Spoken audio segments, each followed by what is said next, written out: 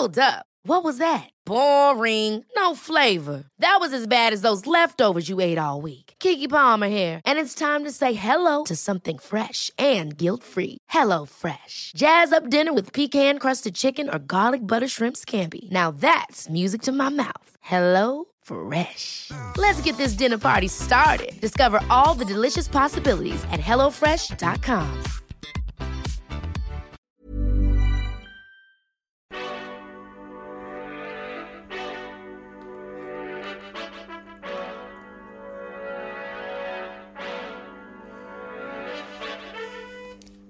Hello everybody and welcome back to another episode of the Fuel Better podcast. I am your host as always, Evan Lynch, and in today's podcast episode I'm going to give you the lowdown on how to prepare for an Ironman or a 70.3.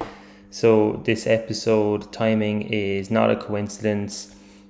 Obviously I want these episodes to be evergreen, but I'm releasing this episode right now as Ironman and 70.3 y'all are just around the corner. They're happening next week, and I had a lot of requests, get a lot of DMs, a lot of questions. Evan, how should I approach race day?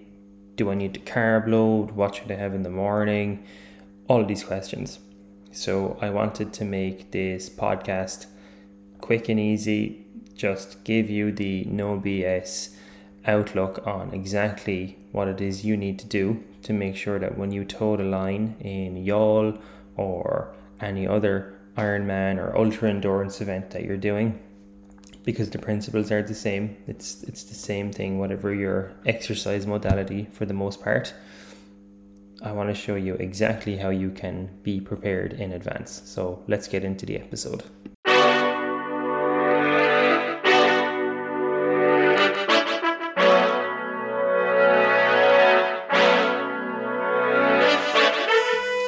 So very briefly, before we get into this episode, as always, I do have a couple of announcements that I would like to run by you guys before we get into it. So the first announcement is my new sweat testing service that I've had a number of people come to the clinic and use.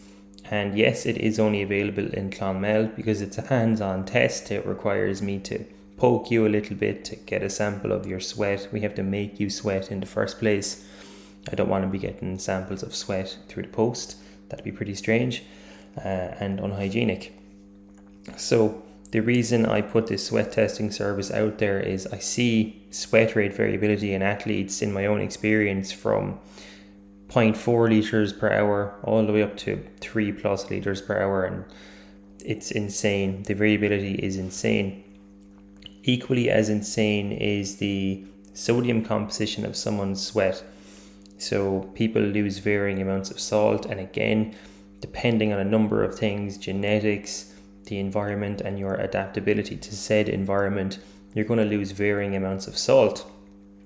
So what we know about hydration and how it interplays with performance, we need to know what an athlete's fluid losses are. If they're going to be really big, we need to engage in pre-cooling tactics, push intra-workout or intra-exercise hydration tactics as far as we can, and we need to know, roughly speaking, what we would look for that athlete to replace post-exercise. So the sweat rate is important there. Equally important for endurance athletes is the sodium content of the sweat. So it's important that we get enough sodium during exercise, as hyponatremia can be pretty dangerous. It's considered a risk factor for ultra endurance exercise. It doesn't specifically have an effect on performance or finish time, but if you're prone to cramping, if you're prone to some carbohydrate absorption issues, some gut issues, or generally if you're a salty sweater, you might be at risk of hyponatremia. It is quite important that you know what your sodium replacement requirements are. People tend to be very generic with this, and I suppose, putting my clinical hat on here, being generic with something like salt requirements means you could just end up eating too much salt, which is not good for you from a blood pressure perspective. So the sweat testing service anyway takes all of the guesswork out of this. To my knowledge, it's the only service available in the country at the moment that will give you both sodium sweat composition and sweat testing in less than 1 hour. So if that interests you, please DM me, info@evanlynchfitnut.com.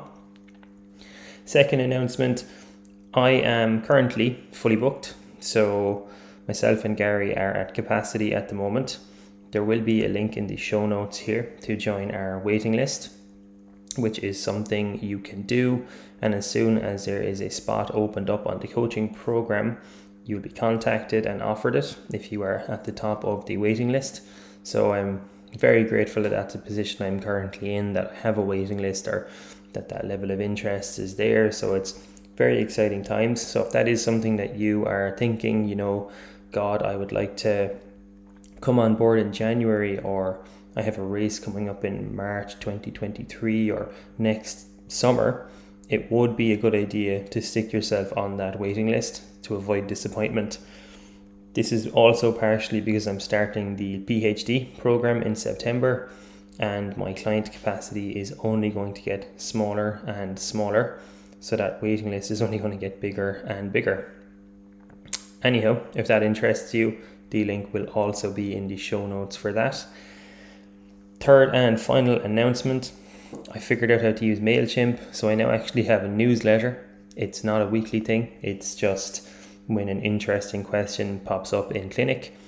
And what I will also be putting on the newsletter are podcast show notes. So I'm going to stick a link there in these show notes. Again, there are going to be some big ass show notes, and there's going to be a link in my bio on social media and on my website for you to join the newsletter and get all this info shot straight to your inbox. Okay, that's all the announcements. That's not why you guys are here. Let's get into the episode.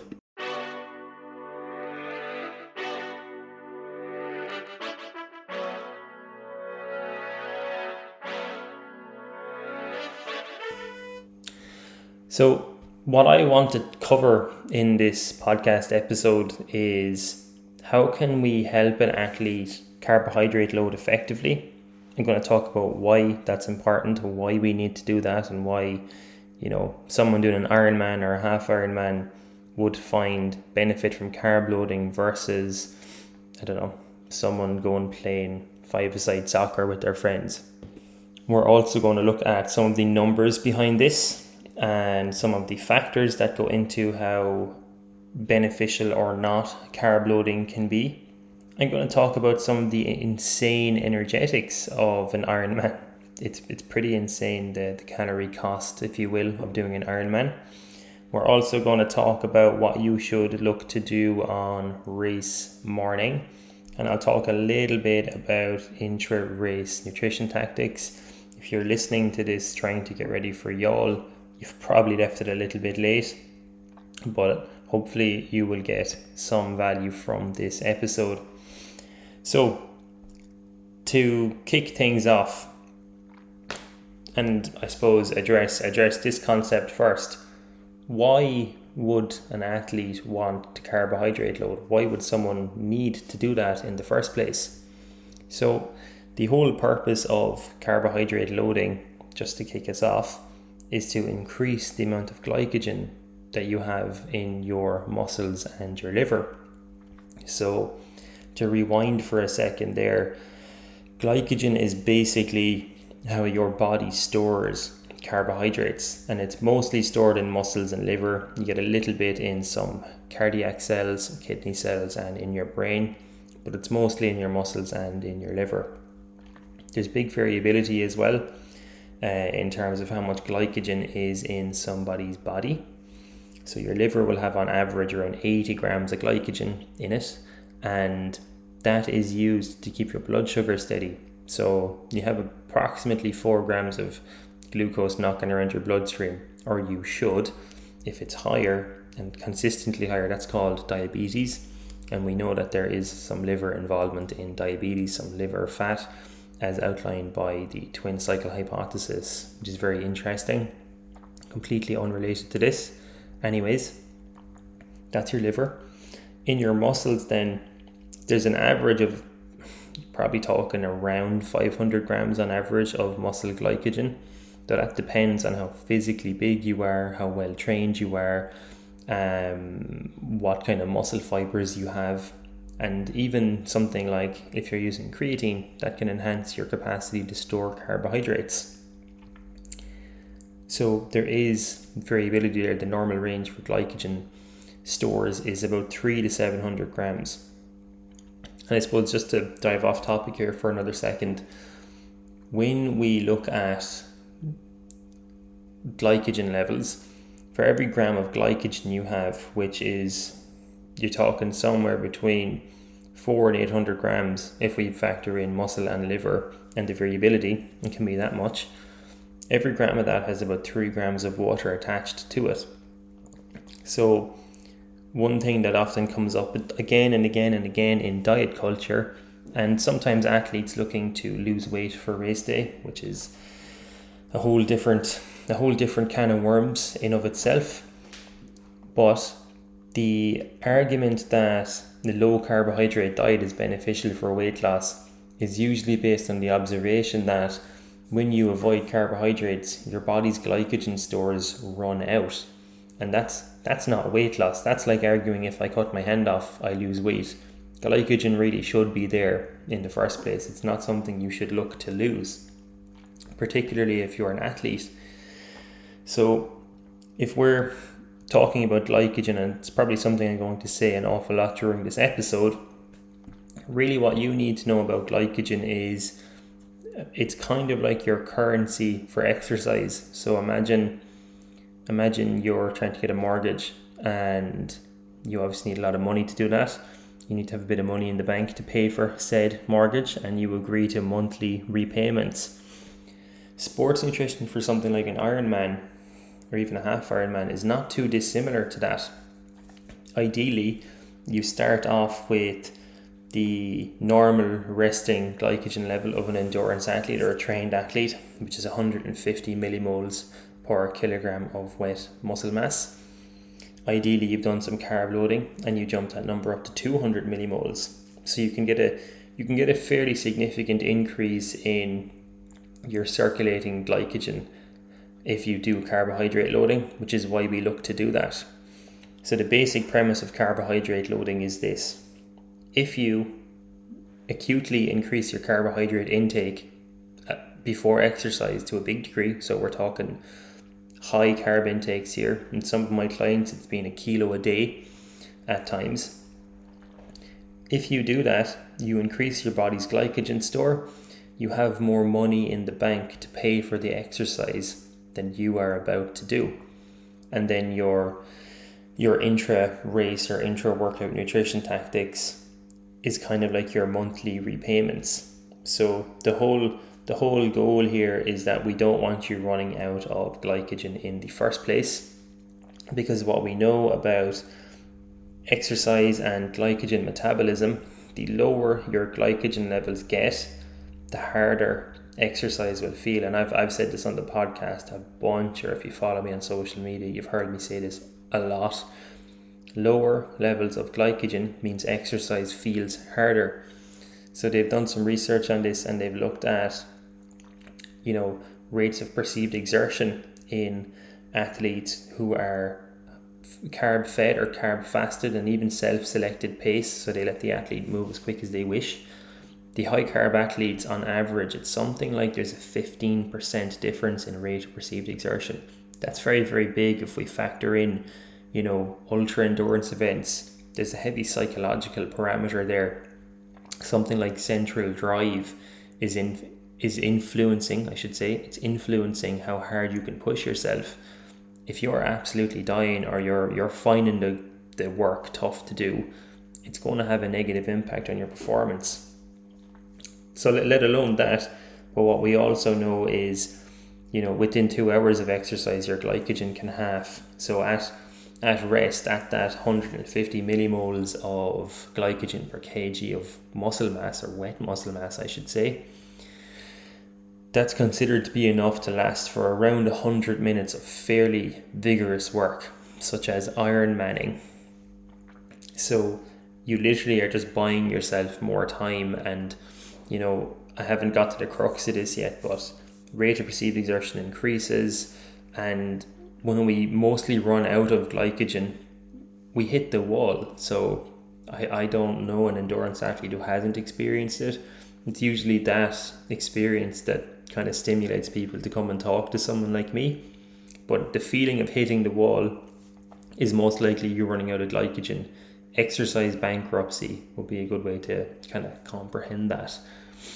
Other interesting fact, as your glycogen level decrease, if they get to around 70 millimoles, so about half of what they would normally be at rest if you're well fed, that can start to affect how you govern something like muscle contraction and relaxation even.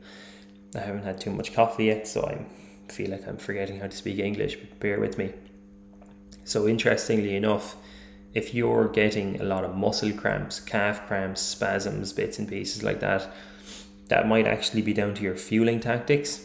It's very rarely considered to be something like an electrolyte disturbance, assuming you're taking on isotonic drinks. So isotonic means it has a similar concentration of sodium and other elements to your blood.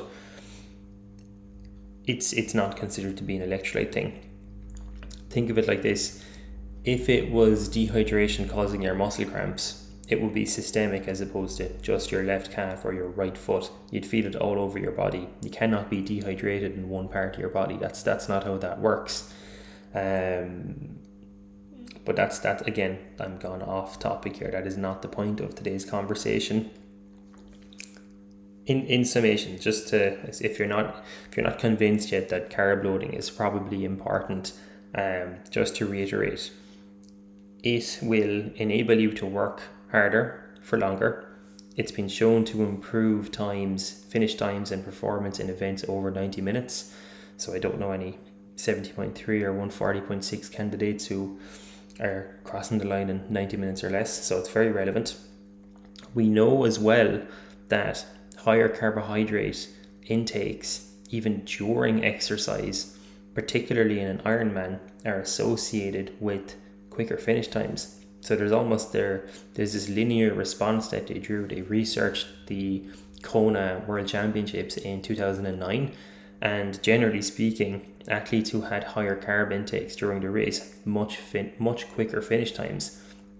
I think I've done a previous podcast episode on that, looking at, I suppose, the science of carbohydrates and how it affects performance.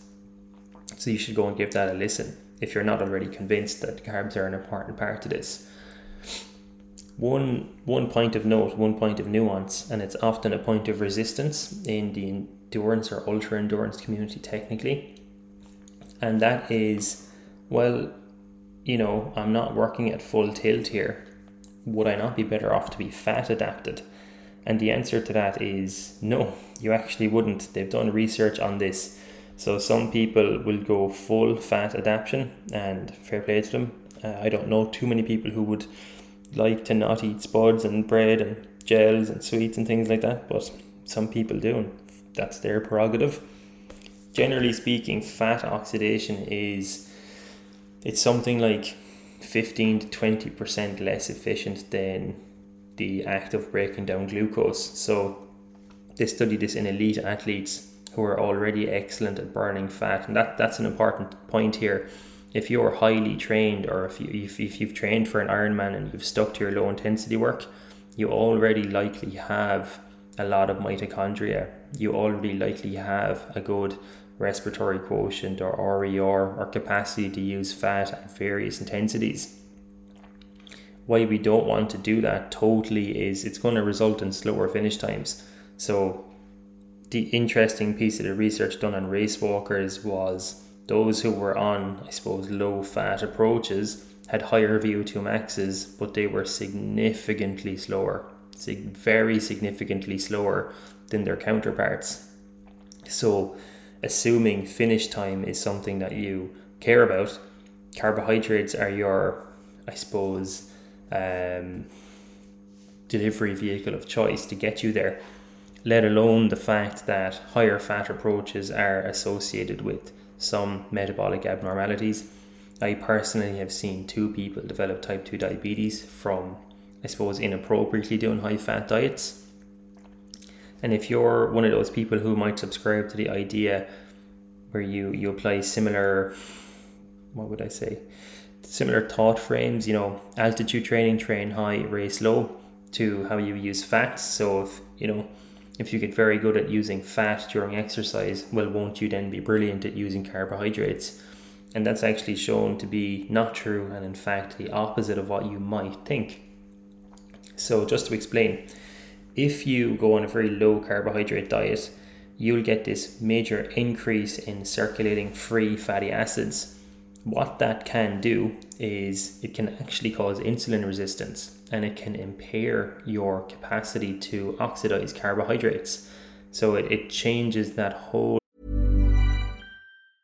Quality sleep is essential. That's why the Sleep Number Smart Bed is designed for your ever-evolving sleep needs. Need a bed that's firmer or softer on either side? Helps you sleep at a comfortable temperature? Sleep Number Smart Beds let you individualize your comfort, so you sleep better together. J.D. Power ranks Sleep Number number 1 in customer satisfaction with mattresses purchased in-store. And now, save 50% on the Sleep Number Limited Edition Smart Bed for a limited time. For J.D. Power 2023 award information, visit jdpower.com/awards. Only at a Sleep Number store or sleepnumber.com. Ever catch yourself eating the same flavorless dinner 3 days in a row? Dreaming of something better? Well, HelloFresh is your guilt-free dream come true, baby. It's me, Keke Palmer. Let's wake up those taste buds with hot, juicy pecan-crusted chicken or garlic butter shrimp scampi. Hello Fresh. Stop dreaming of all the delicious possibilities and dig in at HelloFresh.com.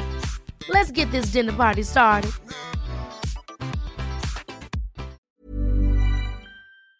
Cell signaling cascade there and those metabolic pathways.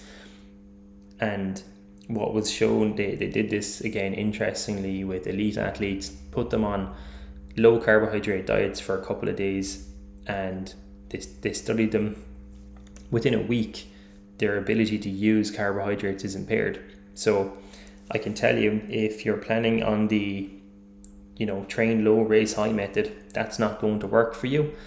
Probably as well, if you're a follower, if you listen to the podcast, or this isn't your first rodeo, you'll know that the train low, race high method breaches one of the key cardinal sins of sports nutrition, and that is not practicing what you're going to do on race day.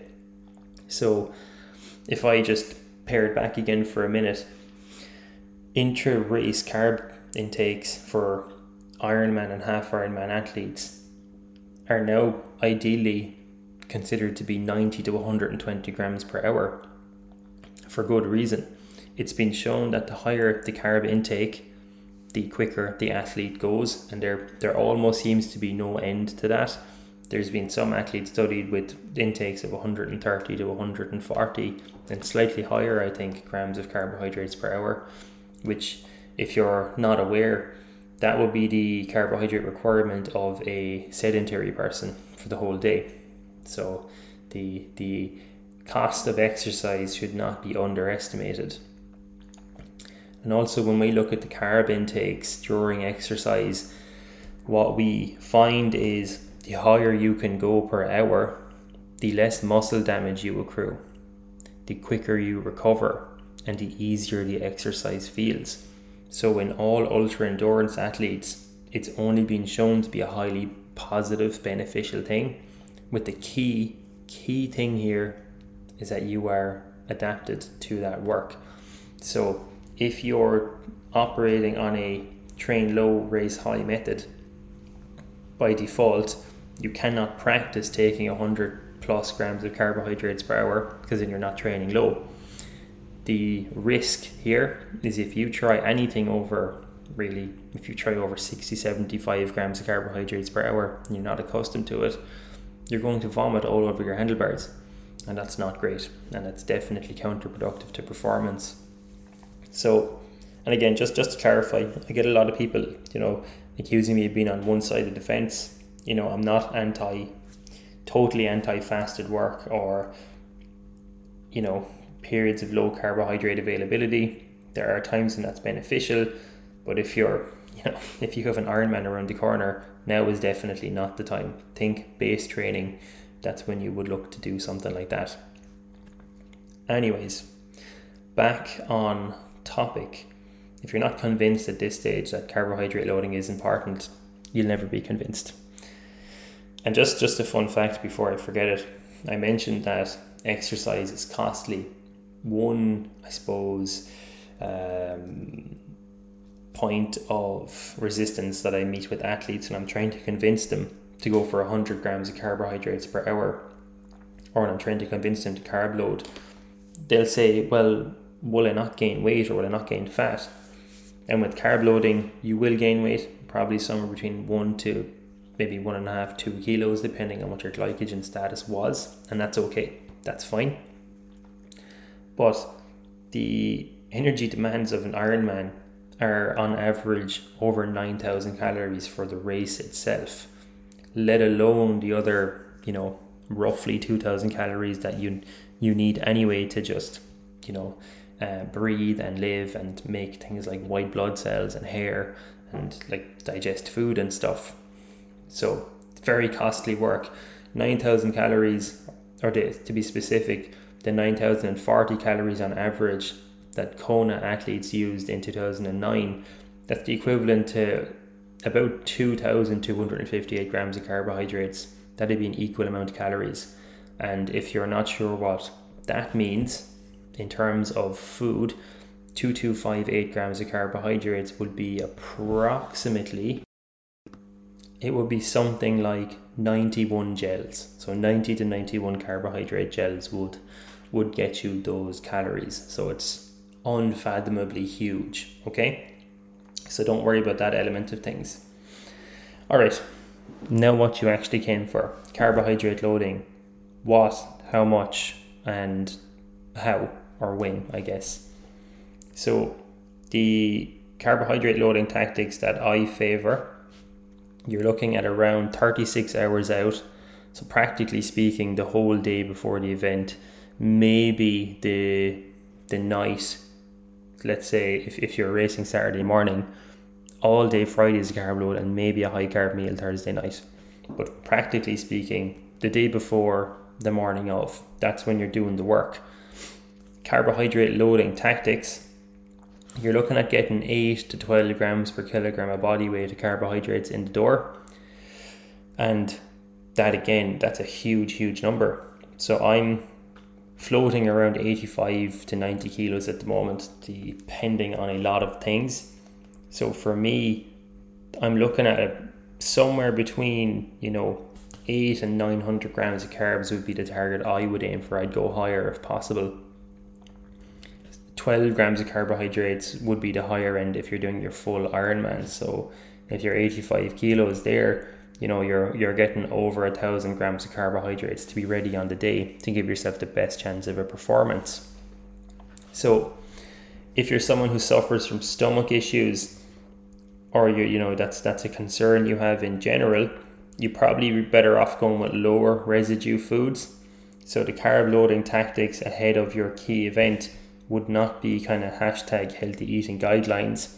And to be very specific, it's only in this situation would I recommend that, or only pre-exercise. And it's for the purpose of not having you doubled over in pain or having diarrhea on the side of a road or gut cramps. We can avoid those. So we go for lower residue dietary approaches before our Ironmans for carb loading purposes. And what does that mean? What's low residue? Basically, it's more or less the same thing as low fiber. But low residue basically means you make less poo. So think residue and poo forming. So less things that make poo in your guts. So if there's less poo in your guts, there's less of a chance of a problem. Basically, that's kind of the extent of it, and that's what we mean. I talk about poo a lot in my day-to-day job, so this is not weird for me. So basically the gist of it is white pastas, white breads, rice-based cereals, Cheerios, bagels, jam, fruits, a couple of sports drinks if you need to, some gels, keep it as healthy as you can. Try to stick to your grains, your pastas, your cereals, your rices, your breads. I'm not advocating just having 12 litres of sports drinks the day before your event just to meet your requirements. That probably wouldn't be a great idea. You might feel a bit sick doing that, but try and keep it as healthy as possible. It just wouldn't be a day to be loading up on your vegetables and your mixed nuts and your bran flakes. If you have an iron stomach, by all means ignore this information and just do whatever you want. Just make sure you hit your carbohydrate target. But I would advise lower fiber options, and 8 to 12 grams of carbohydrates per kg of body weight. 8 to 10 if you're a half, 10 to 12 if you're a full. And keep it as simple as that. There's no perfect way to carb load. Some people find, anecdotally, things like pancakes and basmati rice and Rice Krispies or Cocoa Pops are very easy to eat lots of. So if you're struggling with your appetite, which is fair enough if you're trying to eat 1,000 grams of carbohydrates, that's a pro tip. So that's the day before, and I suppose it's important as well. Hydration guidelines are not different the day before your event. So your hydration guidelines are around 35 ml per kilogram of body weight. If you're doing some exercise, you're looking at that plus maybe some additional for exercise costs. As I said at the start of the episode, they vary a lot. So maybe do a sweat test yourself, weigh yourself before and after a workout, see what the loss is. That's roughly your sweat rate. Or if you're lucky enough to live near Clonmel in South Tipperary where I am, you can just give me a shout and we can do that with you. So fluid requirements for anyone under the age of 65 are 35 mils per kilogram of body weight. So just arbitrarily, if you happen to weigh 100 kilos, you're 3.5 litres a day candidate plus exercise requirements. If you're over the age of 65, just to delineate, those fluid requirements drop to 30 ml per kilo. So if you're a 65 plus man who weighs 100 kilos, 3 litres a day are your requirements, roughly speaking, plus exercise costs. So that's the day before. And just again, I couldn't stress this enough. I hear a lot of team sport players would have done things like this, and I would have known athletes back. I don't want to say back in the day because I'm only 27, but back in the day when I was competing, I used to know people who would tank 1 litre to 1.5 litres of water before bed the night before an event, thinking that was an excellent thing to do. Don't do that, let alone for the fact that it'll give you great degrees of stomach discomfort to consume a volume of fluid like that very quickly. But it'll also cause you to urinate extensively, because what you've basically just done is had this transient electrolyte dilution, which your body really does not like. So don't do that either. Okay, so moving on to the morning of the event. Ironmans tend to start at horrible times of the day. So generally speaking, the carbohydrate requirements depend on how early you get up, or the guidelines depend on that. Normally, I would advise, just for the sake of having an okay sleep and minimizing gut risk, 3 hours would be a good time to go for breakfast and having a snack about 60 to 90 minutes out. And then we look at fluid requirements thereafter, so isotonics. So if you're having a meal 2.5 to 3 hours out from your event, you're looking for about 2.5 to 3 grams of carbohydrates per kg of body weight. So the rule of thumb is however many hours, whether it be 1, 2, 3, 3.5, you multiply your weight by that number, and that's the carb target at that meal. So for, again, let's say I'm 85 kilos and I have my breakfast 2 hours out from my meal because I'm confident that works for me and I practiced it in training. I'm looking at having about 170 grams of carbohydrates for breakfast. Off the top of my head, that would be something like a reasonably sized bagel with a lot of jam on both slices, which gives you somewhere in the region of about 100, maybe 110 grams, and something then like a bowl of Rice Krispies and a small glass of juice. That would probably be enough for me at that point. Though you have to see what works for you. You can use something like MyFitnessPal to track your carb intake at a meal. definitely practice it on whatever training sessions you have left before your Ironman, or ideally get help so that race day nutrition is not stressful for you. So we keep those meals low fiber and low fat. If you're not familiar with the reasons why, please go back and listen to previous episodes. Low fiber and low fat is to minimize your risk of having a gut issue or toilet emergency during your race or exercise session. So about 60 to 90 minutes out, as I said, you would have a smaller carbohydrate snack, something like a banana or some dried fruit. Some people have a poor appetite or are anxious at this point, so we go for things like energy gels. Very, very simple, just to help normalize blood sugar levels and stabilize them.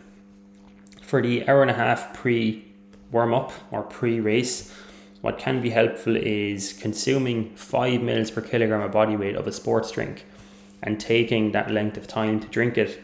So rapid fluid delivery or having big boluses infrequently is not a good it's not a good hydration tactic even.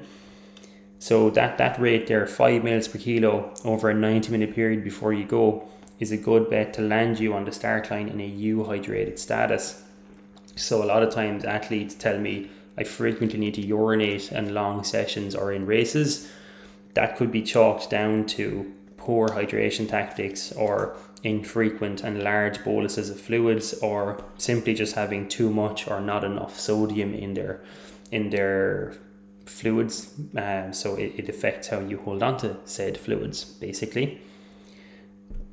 To briefly touch on it here, because it's a whole different episode onto itself, but caffeine is something you could look to use, and basically 3 milligrams per kg of body weight at about 45 minutes pre-exercise would be what we would call the ergogenic dose. I wouldn't recommend anyone just mess around with that. There are ways you can get caffeine into your body. You can get it in 2 doses, so maybe a double espresso and a caffeine gel in the 90-minute period pre-exercise, and then maybe, if you're accustomed to it, taking a strong caffeine hit halfway through your race if you're doing a full Ironman, or not at all if you're doing your half Ironman. And I say that because caffeine energetics, or metabolomics even, I think, rather, are really interesting. Depending on the mode of consumption, caffeine can take up to 45 minutes to absorb and peak in your blood system, and it can stay peaked for about 6 hours. So if you time it pre-half Ironman, that caffeine will be knocking around your system, hopefully when you hit the finish line. If you're doing the full, about halfway through your bike or in the latter stages of your bike, that's where you're looking to get another ergogenic hit of caffeine in. There are ways and means of doing that. There are strong gels, chews, powders, tablets, etc. But the pros and cons of caffeine, it can really, really help with concentration and fatigue, and it can help tiny bit with carbohydrate oxidation, which is great. But it also comes with the risk of palpitations and gut issues if you're not accustomed to it. So it's not something you try on race day at all. That's one you should practice a lot prior to your race day to know that it works for you. Then there are kind of other bits and pieces you can throw in depending on, you know, how far out from your race you are. You can try beetroot juice strategies, which are widely available online. Normally what I tend to advise would be 2 a day for 2 or 3 days prior to your race, and then 1 or 2 shots in the 2-hour period before your race, depending on your VO2 max. So you need more beetroot juice or more nitrates to have a desirable ergogenic or sports enhancing effect the more trained you are. The same tends to be true for most things. The more well trained you are, the less margin there is for supplements to enhance your performance to any real appreciable degree, because you're already more or less physiologically optimized. Anyways, this is the end of the episode. So I just wanted to give you the tools you could use and explain why those tools are important. And to reiterate, carbohydrates are king. Avoid training low and racing high. Carb loading strategies, low fiber, and 8 to 12 grams per kg the day before, maybe the night before the day before, if you want to be very pedantic. morning of, you're multiplying your weight by the hours pre, and that's your carb target at breakfast. Snack 60 to 90 minutes pre. You can look at caffeine, you can look at that sports drink delivery. That's really your playbook. That's as much information as I can give in a general format. If you would like some specifics on this, or if you would like to go through it with me, bear in mind that endurance nutrition is my speciality, and most of my clients are Ironman athletes or triathletes or cyclists. Please get in touch. As I said, you can join the waiting list if you would like, or you can join the newsletter where you can get this information. If you want tailored fuel and fluid strategies, book in for that sweat test. Or I do also have a consultation clinic open all year round. You can book in online or virtually, and as I said, that's all year round. Just pick a time that suits you and we can chat. Anyways, thanks for listening. I hope you enjoyed this episode and at least found it helpful or informative. And if you do have an Ironman coming up soon, the very best of luck.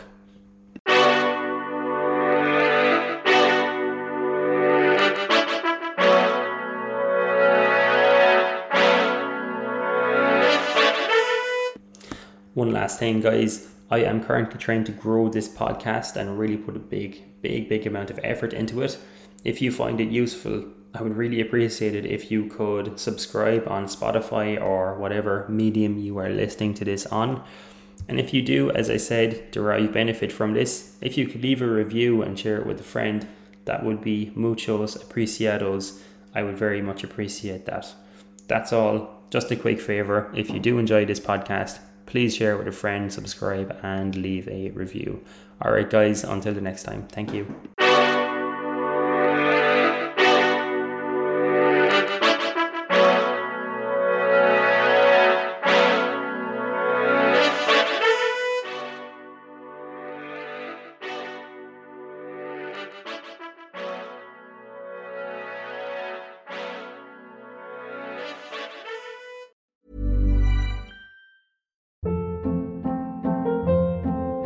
Hold up. What was that? Boring. No flavor. That was as bad as those leftovers you ate all week. Keke Palmer here, and it's time to say hello to something fresh and guilt-free. Hello Fresh. Jazz up dinner with pecan-crusted chicken or garlic butter shrimp scampi. Now that's music to my mouth. Hello Fresh. Let's get this dinner party started. Discover all the delicious possibilities at HelloFresh.com.